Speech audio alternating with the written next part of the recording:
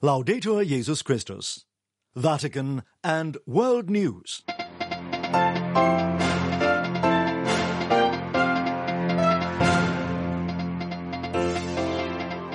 In the headlines this Thursday, February the 22nd, the UK Parliament passes a motion calling for an immediate humanitarian ceasefire in Gaza. 23 miners die in Venezuela after a gold mine collapses, and Pope Francis announces the theme for the next World Day of Migrants and Refugees. In the Vatican, I'm Francesca Merlo. In a vote in the UK Parliament on Wednesday evening, the Labour Party motion calling for an immediate humanitarian ceasefire in Gaza was passed. Reacting to the vote, CAFOD and partner aid agencies who have been pushing for a ceasefire expressed satisfaction for the motion and released a statement that says, "At a time when tens of thousands of children have already been killed, we need our political leaders to step up and show real leadership and support a lasting peace." Speaking to Vatican Radio, Elizabeth Funnell, CAFOD's representative for the Middle East, explained why a ceasefire is necessary and urgent from a series of perspectives. So I'm sure that listeners will have seen that there were quite chaotic scenes yesterday in Parliament, and there's been lots of questions and discussion about procedural issues. And whilst it's disappointing to see, these kind of issues coming up when the people of Gaza are facing such catastrophic conditions, we are pleased to see that political leaders are beginning to talk in clearer terms about the need for a ceasefire. And this is what CAFOD's been calling for all along, is an immediate and permanent ceasefire. And we see that as the only way to free hostages, to get aid in to the people who really desperately need it, and to prevent more civilian deaths. So we welcome this as a first step, and what we hope for and what we'll continue asking for is that the UK government uses all the leverage that it can to ensure that a full and permanent ceasefire is reached and that the hostages are released and that more aid can get in very quickly. Perhaps many people aren't aware that, for example, when there was a raid on the 12th of February in Gaza, which resulted in the release of 2 Israeli hostages, about 70 Palestinian civilians were killed. So it seems like a ceasefire is actually the only way to put something like that into place without so-called collateral damage. Yes, I'd absolutely agree. And then your listeners might be aware that in the south of Gaza, where that raid took place, there's now more than 1.3 million people sheltering in a very small area.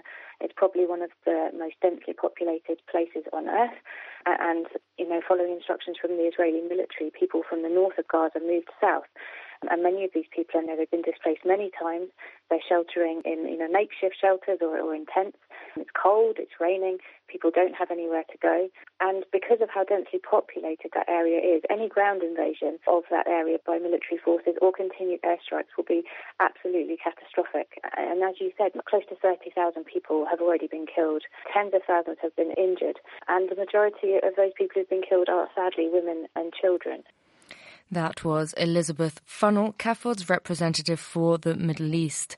And in recent updates in the area, Israeli bombs on Rafah flattened a mosque and destroyed homes in what residents called one of their worst nights yet. While the Hamas chief was in Cairo for talks, Gazans hope could bring a truce in time to head off a full-blown assault on the city. Mourners wept over at least 7 corpses in body bags at the Egyptian border, where over half of the Palestinian enclave's 2.3 million people are now huddling, mostly in tents. In other news, as wars worldwide go unabated, several faith leaders have gathered and declared their shared commitment to peace at the second roundtable discussion entitled Beyond War and Toward Reconciliation Multi-Religious Peace Roundtables, taking place in Tokyo. The event, organised by Religions for Peace International and Religions for Peace Japan, in partnership with the United Nations Alliance on Civilizations, will take place from the 19th to the 21st of February. The entities brought together diverse religious and faith leaders representing 5 religions from 15 conflict countries to share wisdom and to explore short and long-term processes and initiatives to advance peace and reconciliation. Deborah Castellano-Lubov reports. Amid the wars crippling the world, Religions for Peace International and Religions for Peace Japan, in partnership with the United Nations Alliance of Civilizations, held their latest multi-religious peace effort. The highlight of the second Tokyo Peace Roundtable was the faith leaders' issuance of the Beyond War and Towards Reconciliation Multi-Religious Peace Roundtable Statement, in which the faith leaders made concrete commitments to continue to pray and work multi-religiously towards a culture of peace that advances shared well-being grounded in respect for the sanctity of life and human dignity. In the statement, they expressed their deep concern for the unimaginable suffering that people are undergoing in conflict zones throughout the world, including in Haiti, the Middle East, Myanmar, and Ukraine. We recognize that the foundations of peace and security are threatened in every region of the world, they decried, while adding that the most vulnerable, women, children, and the marginalized, are caught in the crossfire and disproportionately suffering from rights violations. The leaders vehemently denounced war and violence. Specifically, the faith leaders laid out a series of collective actions, which include working together to address severe violence, displacement, and other human rights violations, to provide humanitarian assistance, to promote sustained engagement and long-term processes for healing and reconciliation to avoid the recurrence and perpetuation of war and violence. I'm Deborah Castellano-Lubov. 23 miners are confirmed dead, but dozens more could have perished in an open-pit gold mine, which collapsed in the jungles of central Venezuela. James Blaze reports. The tragedy happened on Tuesday, but due to the remoteness of the area close to the town of Angostura in the state of Bolivar, the full implications are still unfolding and developing. A video showed a huge wall of earth slowly crumbling, collapsing and imploding on workers who were toiling in shallow channels of water. Local authorities estimate 200 people were at work on the site when the massive collapse happened. State Governor Angel Marcano initially confirmed 14 bodies had been recovered, but Angostura's mayor, Yorgi Arciniega, says 30 coffins are being prepared. Local people say dozens more could be trapped below tons of cloying mud. Relatives gathered in the nearest settlement of Puagua, pleading for planes and helicopters to be sent in. The area is usually only reached by boat. An investigation is already underway. The open pit mine was being illegally operated when this happened. This sort of mining provides lucrative wages, but the risks are perilous.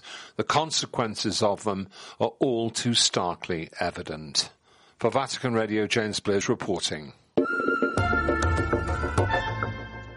Following the arrest of Bishop Emeritus Christopher Saunders, the president of the Australian Bishops' Conference has described the ongoing investigation as right and proper and indeed necessary. Christopher Wells reports. Bishop Christopher Saunders, the former Ordinary of Broome in Western Australia, was arrested on Wednesday. He was reportedly released on bail on Thursday and ordered to reside at his home until his next hearing in June. The bishop is charged with 2 counts of rape, 14 counts of unlawful and indecent assault, and 3 counts of indecently dealing with a child as a person in authority. In a statement, Archbishop Timothy Costello, the president of the Australian Catholic Bishops' Conference, said the allegations were very serious and deeply distressing, especially for those making those allegations. It is right and proper, he continued, and indeed necessary, that all such allegations be thoroughly investigated. Accusations were first made against Bishop Emeritus Broome in 2020. An initial police investigation was closed without charge, but Pope Francis then ordered a canonical investigation, according to the provisions of Vos Estis Lux Mundi, his 2019 motu proprio on combating sexual abuse. The investigation was overseen by Archbishop Mark Coleridge of Brisbane, but was carried out by independent investigators and terminated in a 200-page report. After this report was handed over to Australian police, they opened a new investigation into Bishop Emeritus Saunders. It is as part of this investigation that he has now been charged. The bishop resigned from his post in 2020. I'm Christopher Wells. The 4 papal basilicas in Rome and the Dicastery for Communication today launched a new mini-website ahead of the 2025 Jubilee. The mini-site seeks to serve as a spiritual and artistic guide to the basilicas and to help the faithful turn from tourist to pilgrim. Devin Watkins has more. As the Church continues through the year of prayer toward the 2025 Jubilee, the Vatican Dicastery for Communication has launched a mini-site dedicated to the 4 papal basilicas in Rome. From Tourist to Pilgrim seeks to introduce the basilicas of St. Peter, St. John Lateran, St. Paul Outside the Walls, and St. Mary Major to younger audiences through content geared to their tastes. According to a press release issued on Thursday, the website leans heavily on the medium of voice to convey the beauty and history of these sacred spaces and the artistic masterpieces that fill them. Professionals engaged in art curation and excavation and restoration projects, along with the religious men and women who minister to pilgrims every day, tell the stories of the papal basilicas in their own words. Through the warmth and enthusiasm of their voices, reads the communiqué, they act as witnesses and share their love for everything the 4 papal basilicas represent. The mini-site draws on the symbol of the table, populated by the saints and artists whose lives and art have shaped the basilicas.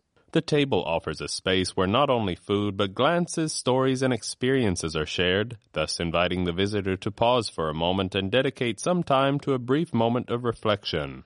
The initiative From Tourist to Pilgrim also takes the form of a podcast that accompanies pilgrims along their journey, whether in person or online, through the history of the basilicas, offering special insights into their most significant aspects.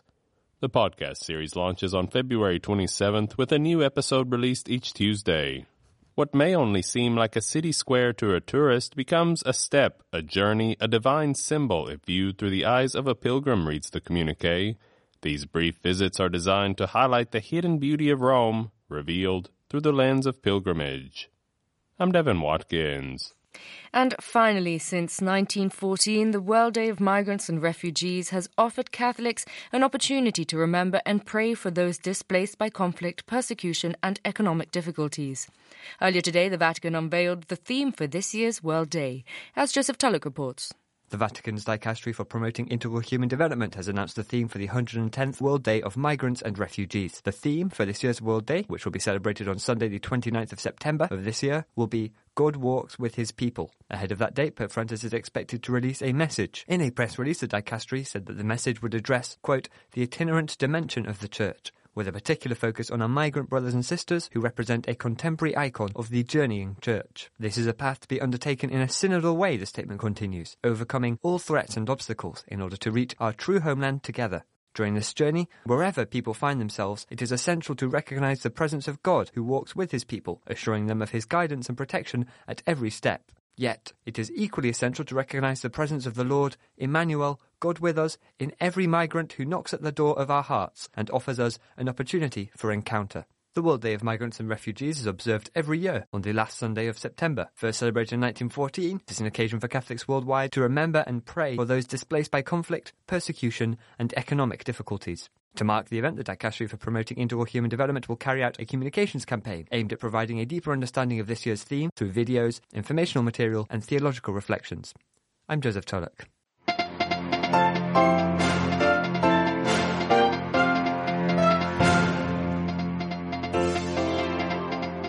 And that brings us to the end of this edition of Vatican and World News. For more on these and other stories, please visit our website at vaticannews.va. And you can also catch the latest updates on our Facebook, X and Instagram pages. Many thanks go to Gabriele Di Domenico in studio. In the Vatican, I am Francesca Merlo.